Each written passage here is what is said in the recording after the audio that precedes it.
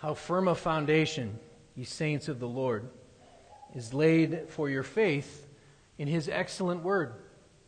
What more can he say than to you he hath said, to you who for refuge to Jesus have fled? The last verse is particularly striking. The soul that on Jesus hath leaned for repose, that means rest, I will not desert to his foes.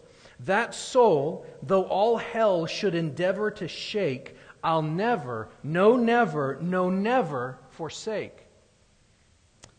That hymn, How Firm a Foundation, that we sang earlier, is one of the great hymns of the church. It's also one of the great mysteries as well, because that hymn the author of the hymn is anonymous. When John Rippon, who was the pastor of the Carter Lane Baptist Church in London, England, he published a hymnal titled A Selection of Hymns from the Best Authors, 1787. The author of this hymn appeared for the first time. The hymn appeared for the first time in that hymnal, and the author appeared only as the letter K dash. Researchers have found that the 1822 edition of the hymnal designated the author as K.N. 1835 edition, the author is indicated as Keen, K-E-E-N. And then finally in 1844, another republished edition of this hymnal ascribed the authorship to someone named Kirkham. Both of the hymnals that we have, the Hymns of Grace and the Celebration hymnal that we use sometimes, both of them have simply listed the words of the hymn as being provided in that original hymnal that was compiled by Pastor John Rippon. It just says, from the hymnal.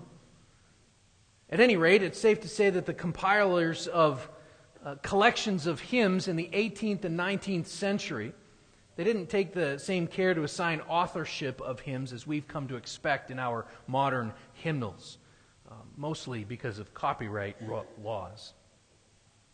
Just as an aside, most of the hymn writers of the past, they didn't write the music to the hymns. They simply wrote the poetry, the words. In fact, churches only had, back in the day, in the 1800s, churches only had 6 or 8 different tunes. They would play the same ones over and over again. They would sing their hymns and their psalms to tunes that the people were familiar with. And so we've done some of this when we've sung psalms. We haven't sung any psalms in a little while, but we've put psalms to some familiar tunes. That was a common practice of the church, at least since the time of the Reformation. In fact, this hymn, though, How Firm a Foundation, when it was first sung, a little bit of trivia for you, it was sung to the tune that we've come to know as O Come All Ye Faithful. It wasn't until the late 1800s that it was first published with a tune that we sing now, that we're familiar with, which was an old American folk tune. We don't know who wrote that either. We don't know who wrote the music. We don't know who wrote the words. But what we do know is that it has been incredibly popular. In fact, before his death in 1836, this Pastor Rippon, his hymnal was republished in 11 different editions in England and even one in the United States in the year 1820, which was 4 years before this church was founded. It's safe to say that this is one of the hymns that has been sung by Logansville Church since the beginning of Logansville Church in 1824. Let's think of this. How Firm a Foundation was sung frequently in both the North and the South during the Civil War. One hymn researcher says that How Firm a Foundation was a favorite hymn of Theodore Roosevelt. That's an interesting bit. Andrew Jackson requested that it be sung at his deathbed. Robert E. Lee asked that it be sung at his funeral. The first stanza of this hymn that I read just a minute ago, that we sang a couple of minutes ago, identifies this as a hymn of promises directly from Jesus. And in fact, in our hymnal, verses 2, 3, and 4 are in quotes. Originally it had 7 stanzas. We only have 4 in our hymnals. But the original stanzas 2 through 5 were the direct quotes. although there are many scriptural allusions to the Old Testament. It's as if in this hymn, Jesus is assuring us from His Word. That's the point of the hymn. And so when we sing it together, we are offering assurance to ourselves, and we're offering assurance to one another in Jesus' promises. Think of Christ reading to you this promise and this assurance from Isaiah 41, verse 10. I read this earlier. Fear not, for I am with you. Be not dismayed, for I am your God. I will strengthen you. I will help you. I will uphold you with my righteous right hand. That's verse 2 of the hymn. Or how about verse 4, which draws really upon several different scriptures, but it's especially influenced by Deuteronomy 31, verses 6 and 8. Be strong and courageous. Do not fear or be in dread of them, for it is the Lord your God who goes with you. He will not leave you or forsake you. It is the Lord who goes before you. He will be with you. He will not leave you or forsake you. Do not fear or be dismayed. So why do we start here this morning? Because those promises that we sang at the beginning of our worship service just a few minutes ago, they're only true for believers. Those promises are only true for Christians. They're only true for those who can truthfully proclaim, in Christ alone, my hope is found. He is my light, my strength, my song, this cornerstone, this solid ground, firm through the fiercest drought and storm. What heights of love, what depths of peace, when fears are stilled, when strivings cease. My comforter, my all in all. Here in the love of Christ, I stand. It's only when we are able to honestly and truthfully confess in Christ alone, who took on flesh, fullness of God and helpless babe, this gift of love and righteousness, scorned by the ones He came to save, till on that cross that Jesus died, the wrath of God was satisfied, for every sin on Him was laid. Here in the death of Christ, I live. These are the things that Peter was confessing when he proclaimed here in today's passage in John chapter 6, you have the words of eternal life. It is not mandatory for salvation for you to understand every nuance of theology, even of those songs that we sang. You may not understand every little bit in there, but we ought to understand who Christ is. We should sing these songs with hearts filled with the richness of what Christ has done. And we should be able to ask Him to teach us, Lord, full obedience, holy reverence, true humility. Test our thoughts and our attitudes in the radiance of your purity. Cause our faith to rise. Cause our eyes to see your majestic love and authority. Words of power that can never fail. Let their truth prevail over unbelief. We sang those words a couple minutes ago too. John chapter 6. I'm going to go back and read beginning in verse 52 through the end of the chapter so that we can understand and remember the context. Then we're going to be looking really at verses 66 to 70. So John chapter 6, beginning in verse 52. Then the Jews disputed among themselves, saying, how can this man give us his flesh to eat? So Jesus said to them, truly, truly, I say to you, unless you eat the flesh of the Son of Man and drink His blood, you have no life in you. Whoever feeds on my flesh and drinks my blood has eternal life, and I will raise him up on the last day. For my flesh is true food, and my blood is true drink. Whoever feeds on my flesh and drinks my blood abides in me, and I in him.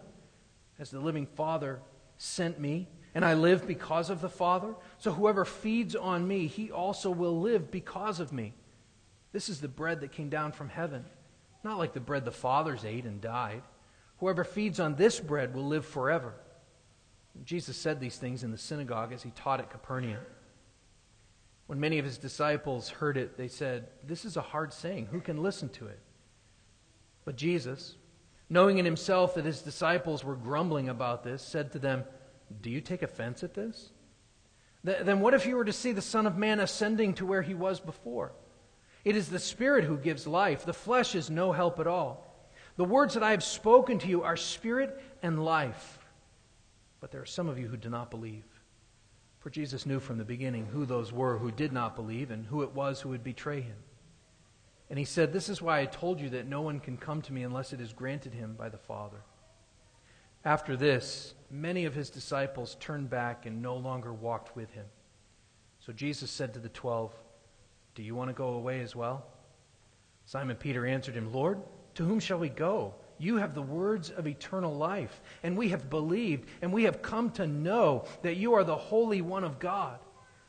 Jesus answered them, did I not choose you, the 12? Yet one of you is a devil. He spoke of Judas, the son of Simon Iscariot, for he, one of the 12, was going to betray him. Let's just stop and pray again. Speak, O Lord, as we come to you to receive the food of your holy word. Take your truth and plant it deep in us. Shape and fashion us in your likeness. Speak, O Lord, and fulfill in us all your purposes for your glory. Lord, this is our prayer. We pray in Jesus' name. Amen. This passage, these verses, mark a turning point in Jesus' ministry. All four Gospels, Matthew, Mark, Luke, and John, recount the miracle of the feeding of the 5,000 that's earlier in this chapter we looked at a few weeks ago. Each of them present this event right after the feeding of the 5,000 as a turning point, as a moment when Jesus' followers stop following. And when Jesus turns his attention to the 12 disciples, as he begins his long and really painful march to the cross. The episode that we've been looking at these past several weeks, really all of John chapter 6, essentially ended this public ministry in Galilee. Up until this time, and John doesn't really tell us much about it, but we do know from the other gospel accounts, that up until this time, Jesus has spent a great deal of time ministering to and teaching the people around the region of Galilee, around the Sea of Galilee. But soon he's going to leave this area, the region where he grew up, and he's going to head to Jerusalem. In Matthew's gospel, we can find a few more details of the events around this, including the fact that a short time after the feeding of the 5,000, Jesus brought the 12 to the city of Caesarea Philippi. And Caesarea Philippi was a regional center of pagan idolatry. Specifically, people would travel from all over to Caesarea Philippi to worship the Greek god Pan. That was the name of the Greek god. And it was in this city that was dedicated to this false god, dedicated to Pan, shortly after the events of this passage had taken place, that we read this interchange between Jesus and his disciples. Listen to Matthew chapter 16, beginning in verse 13. Now when Jesus came to the district of Caesarea Philippi, he asked his disciples, who do people say the Son of Man is? And they said, well, some say John the Baptist, others Elijah, and others Jeremiah or one of the prophets. And he said to them, who do you say that I am? And Simon Peter replied, you are the Christ, the Son of the living God. And Jesus answered him, blessed are you, Simon Bar-Jonah, for flesh and blood has not revealed this to you, but my Father who is in heaven. And I tell you, you are Peter, and on this rock I will build my church, and the gates of hell shall not prevail against it. Well, John here recounts a similar time that Jesus had challenged the 12. That one in Matthew is probably the most famous, but here's another time that he challenges them. And in Matthew places the challenge in the midst of idolatry. As they're walking around, he asks them that question. As they're walking past idols and shrines and false worshipers of false gods, he says, who do people say that I am? And Peter answers eventually, "You are the Christ, the Son of the living God." Well, John, here in his gospel, he places it in the midst of the multitude's wholesale rejection of Jesus as their Messiah. He places this challenge as the crowds are walking away. They are rejecting the crowds, the disciples, verse 66 calls them, are rejecting Jesus as their Messiah, as their Christ, as their Savior. And so Jesus draws a line in the sand, so to speak. And the line has false disciples on one side, has true disciples on the other side. And there's a very distinct line. And do you know what that line is? It's biblical truth. It's the truth of Jesus' words. Either you believe it or you don't believe it. Either you put your trust in the truth of Jesus' teaching here, or you reject it, as many of these disciples do, as a hard saying. Who can understand it? In this passage, we can see two responses to Jesus' teaching. His teaching that his words are spirit and life, as he said in verse 63.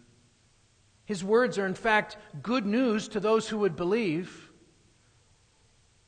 But to those who would not believe, his words are not good news.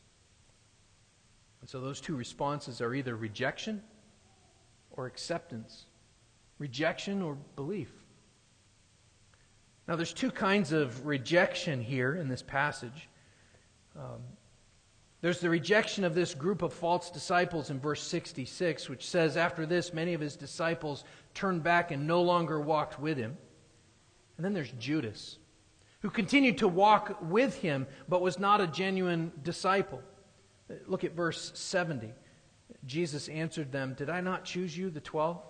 Yet one of you is a devil." And he spoke of Judas, the son of Simon Iscariot, for he, one of the 12, was going to betray him. There's actually a third group of people in John chapter 6 who will end up rejecting Jesus. That is the Jewish leadership. John simply calls them the Jews, those who will actively oppose him, those who will hate him and seek to kill him. And so next week, Lord willing, we're going to look at those who reject him. But this morning, we're going to focus on those who accept him, those who believe in him. We're going to look at the response of the 12, and specifically at Simon Peter's answer to Jesus' question in verse 67, when he says, "So Jesus said to the 12, 'Do you want to go away as well?'" But before we get there, as I said, we're going to look at verse 66 more next week. But I want to point out two kind of competing observations just in these first couple of verses here, 66 and 7. First is this: Jesus apparently doesn't seem particularly bothered or concerned with the departure of the crowd. These are the same people who had followed him all the way from the other side of the Sea of Galilee. They'd followed him across the sea. These are the same people that he had sat down in the green grass and fed from the 5 loaves and 2 fish. And when they leave, he doesn't try and stop them. He doesn't plead with them to stay. He doesn't change or soften his teaching style. He doesn't change his methods at all. He just seems to let them go. But the second observation, and the reason that I said that they were competing observations, is that there seems to be a tinge of sadness in his question to the 12 in verse 67 when he says, "Do you want to go away as well?" But even in the midst of the sadness of that question, as thousands of people are walking away from him, rejecting him, no longer going to be following him, and he turns to his 12, his best friends, as he turns to them, those who have followed him for a couple of years now, and he says, do you want to go away as well? Even in the midst of the sadness, we need to remember that John's kind of commentary on the situation when he writes up in verse 64, "But there were some of you who did not believe," Jesus said. And then in parentheses, John adds, "For Jesus knew from the beginning who those were who did not believe and who it was who would betray him." So there's no surprise in Jesus' question. There's no shock in his question. He's maybe sad, and no doubt he is sad, but he knew that this day was going to happen. He knew who was really following him and who was not. He knew from the beginning, John tells us there. And he also knew how the 12 would respond. In fact, John is very clear to point out that Judas stays, but he's not really a part of them. And so, in other words, this question here, do you want to go away as well, it really is more of a challenge for them. He asked this more for their sake than for his own. And so we should assume from the flow of this chapter that it's pretty much just the 12 who will remain with him, will remain his followers from this point on. Now, we do know, I want to point out, that from a few other places in the New Testament, that he does have a few other genuine disciples besides just the 12. People like Mary and Martha, Mary Magdalene, a few of the other women. And then also early in the book of Acts, we are introduced to a man named Matthias, who will take the place of Judas as one of the 12. And part of the qualifications for him to be called an apostle is that he had to have been with Jesus. And so he was, obviously. But as far as those actually following him around, those with him here in these last chapters of John's Gospel, for the most part, it seems to be just the 12. This is a dramatic moment for these men. They're watching the crowds walk away. They're watching them walk away. It had only been a year or so earlier when the scene looked a little bit more like, as Mark tells us, rather, in Mark chapter 1, verses 35 to 37. Just picture this scene. And rising very early in the morning, while it was still dark, he departed and went out to a desolate place, and there he prayed. And Simon Peter, those who were with him searched for him, and they found him and said to him, "Everyone is looking for you." Jesus goes off by himself to pray, and everyone is looking for you. Everyone is looking for you. And now everyone is leaving him. And so he asks them, do you want to go away as well? This was Simon Peter's time to shine, when Jesus would ask a question like this. This is his time. Usually he is the spokesman for the 12. This is no exception. Sometimes his quick response will get him into trouble, but here he answers well, and his answer is really a confession of faith. Now, before we get there, we've already seen several confessions of faith in John's Gospel, especially early on. John the Baptist proclaimed twice in the very first chapter, "Behold, the Lamb of God." Andrew finds Simon Peter, his brother, and he said, "We have found the Messiah." Just a couple verses later, chapter 1, verse 45, Philip found Nathanael and said to him, "We have found him of whom Moses and the law and also the prophets wrote, Jesus of Nazareth, the son of Joseph." We found him. And then moments later, just a couple of verses after that, in chapter 1, verse 49, Nathanael confesses to him, to his face, "You are the Son of God. You are the King of Israel." And then one final confession, which is really added by John sometime later as he was writing the book, following the miracle of when Jesus turned the water into wine in chapter 2, verse 11, John tells us that it was at that point that his disciples believed in him. But here, Peter goes further, and he actually lays out what we would call a basic Christology, a basic doctrine of Christ, a basic understanding and teaching of who Jesus Christ actually is. And he starts by offering kind of a classic Christian statement of resolve. "Lord, to whom shall we go? What other alternatives are there? Is there a better rabbi out there than you?" Now understand, these are rhetorical questions.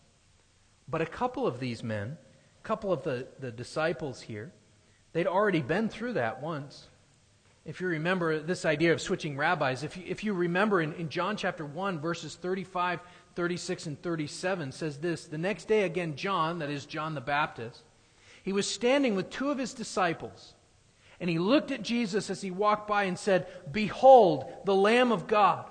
And the two disciples, John's followers, heard him say this, and they followed Jesus. They switched rabbis. Instead of following John, now they're following the man Jesus. This was Andrew, later on it tells us, and probably John himself. But the answer to Peter's question, "To whom shall we go?" is nowhere. There was nowhere else they could go. There was no one else that they could go and follow. There was no better rabbi out there. There was no one out there who was more of a Savior. There was no one out there who was more, as the disciples had already confessed, more the Son of God.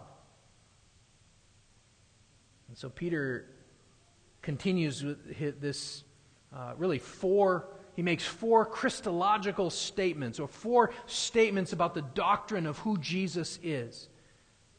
He confesses four truths that he knows about Jesus. And the first truth that he confesses is that he understands Jesus is Lord. He addresses him here as Lord. Simon Peter answered in verse 68, "Lord, to whom shall we go?" At first glance, this doesn't really seem like a big deal.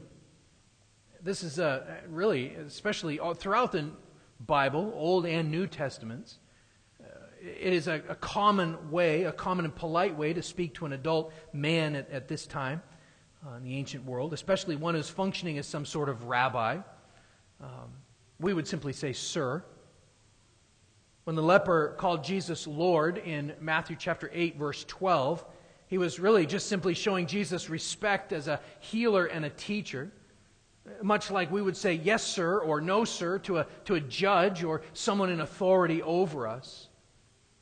But we can tell by the rest of Simon Peter's confession here that he's using the word Lord to mean something more than just simply "sir." In fact, he's using the term in the same way that a slave might use it to speak to his master, which is what it also means. Someone in direct and overarching control and authority over his life. But this is even bigger than that.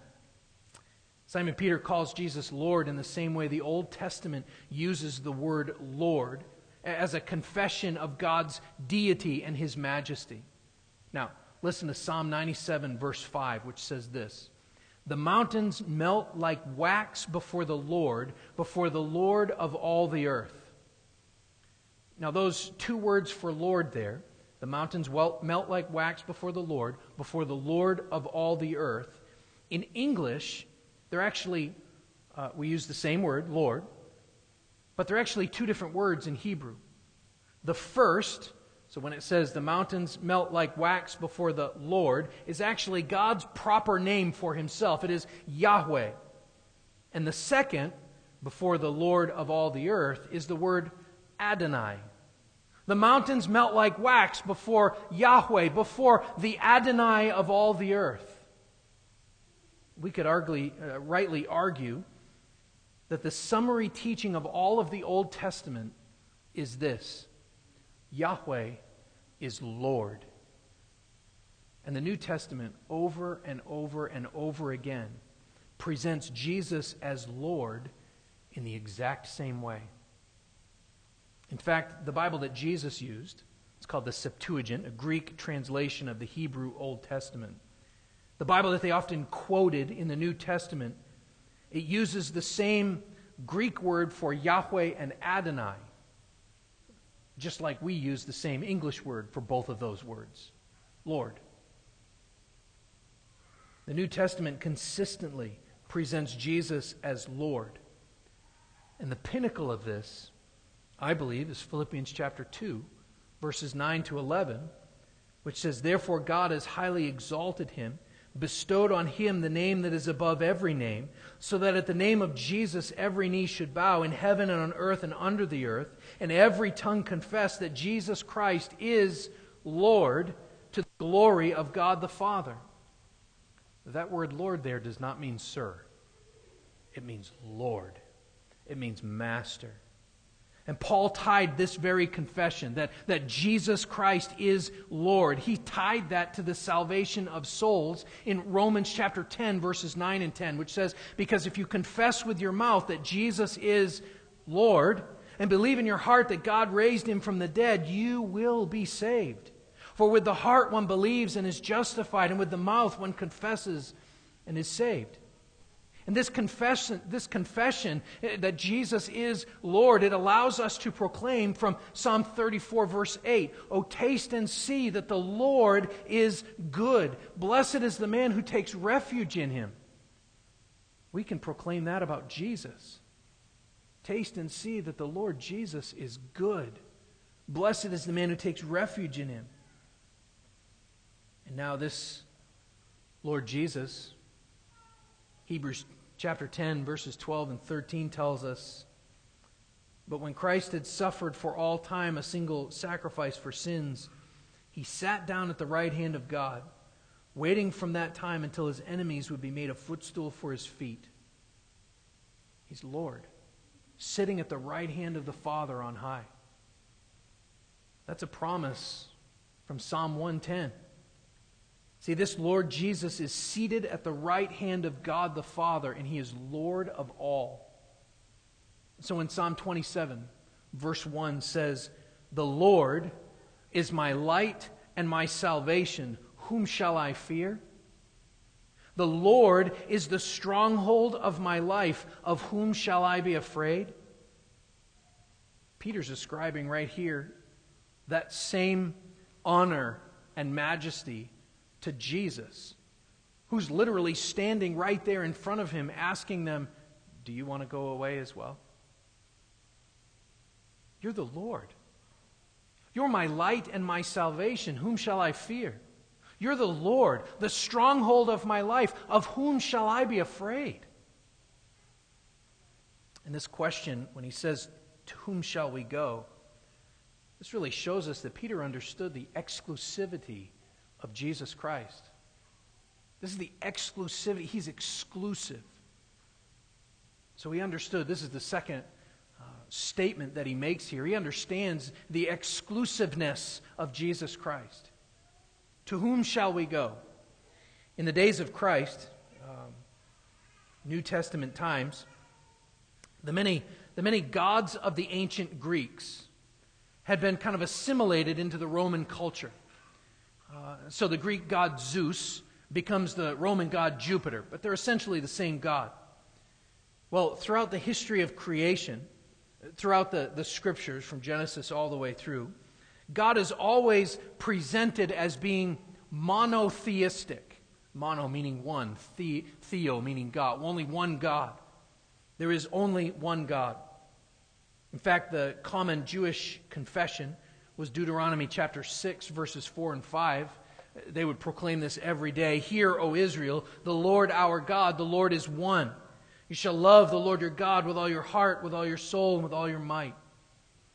And God's oneness, his mono-ness, is related to his attributes and to his characteristics as Lord. Think about that. Only one being can really, truly be Lord of all, right? There cannot be multiple and competing gods who are all Lord of all. Only one being can fully be master over and in control over all other beings.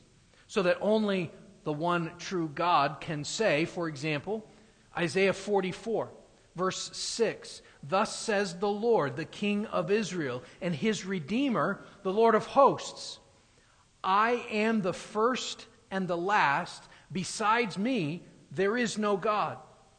Who is like me? Let him proclaim it. Let him declare and set it before me. Since I appointed an ancient people, let them declare what is to come and what will happen. Fear not, nor be afraid. Have I not told you from of old and declared it? You are my witnesses. Is there a God besides me? There is no rock. I know not any." God says that. It's just me, God says. Or Isaiah chapter 45, verse 21. "Declare and present your case. Let them take counsel together. Who told this long ago? Who declared it of old? Was it not I, the Lord? There is no other God besides me, a righteous God and Savior. There is none besides me. God declares this. And it is only this Lord who has revealed himself to humans. Isaiah 45, verses 5 and 6. I am the Lord, there is no other. Besides me, there is no God. I equip you, he says, though you do not know me, that people may know from the rising of the sun and from the west, there is none besides me. I am the Lord, there is no other. And so only this God, only this Lord can be the Savior, as he says. One more from Isaiah 45, verse 22. He says, turn to me and be saved, all the ends of the earth, for I am God, there is no other. Turn to me and be saved. And the 12, standing there with Jesus as the crowds walk away, they're all Jewish. These are all Jewish men. They know better than to turn to pagan gods that don't exist. So will they go off with the crowd back to the religious legalism that Judaism had become? No. Instead, they understood, or at least they were beginning to understand, that the truths about the Lord of the Old Testament were also true about the Lord of the New Testament. They were beginning to understand that the Messiah was, as he will say in John 14, verse 6, the way, the truth, and the life, and that no one can come to the Father except through him. Peter will confess later, Acts chapter 4, verse 12, when he preaches, he will say, and there is salvation in no one else, for there is no other name under heaven given among men by which we must be saved. They understood the exclusivity of Christ. They were beginning to understand. Jesus will pray in John 17, verse 3. He says, and this is eternal life, that they know you, speaking to his Father, the only true God, and Jesus Christ whom you have sent. This is, of course, Simon Peter's, really his third Christological statement. The third truth about Jesus in his confession is what Jesus prays there in John 17. He acknowledged, you have the words of eternal life. Jesus says to him, you have the words of eternal life. The end of verse 68. Peter was admitting that he understood what Jesus meant. At least he was beginning to understand what Jesus meant back in verse 35 when he said, I am the bread of life. Whoever comes to me shall not hunger. Whoever believes in me will never thirst. He may not have understood perfectly. In fact, I'm pretty convinced that he didn't understand perfectly. That Peter was not a perfect man. We see him fall later on. But he was beginning to understand these things. And he was trusting this to be true. He was beginning to understand, at least he understood enough to point back to verse 63 when Jesus says, the words that I have spoken to you are spirit and life. You have the words of eternal life. What is eternal life? Have you ever wondered about that? According to this chapter, which is what Jesus is talking about and when Peter is talking about when he confesses you have the words of eternal life, according to this chapter, it must be eternal satisfaction. Remember, I am the bread of life. Whoever comes to me shall not hunger, and whoever believes in me shall never thirst. Eternal life is presented here in John chapter 6 as being a lack of want, a lack of need. It is a complete satisfaction in Jesus Christ. It's presented really as the reward and maybe even motivator for repentance and belief.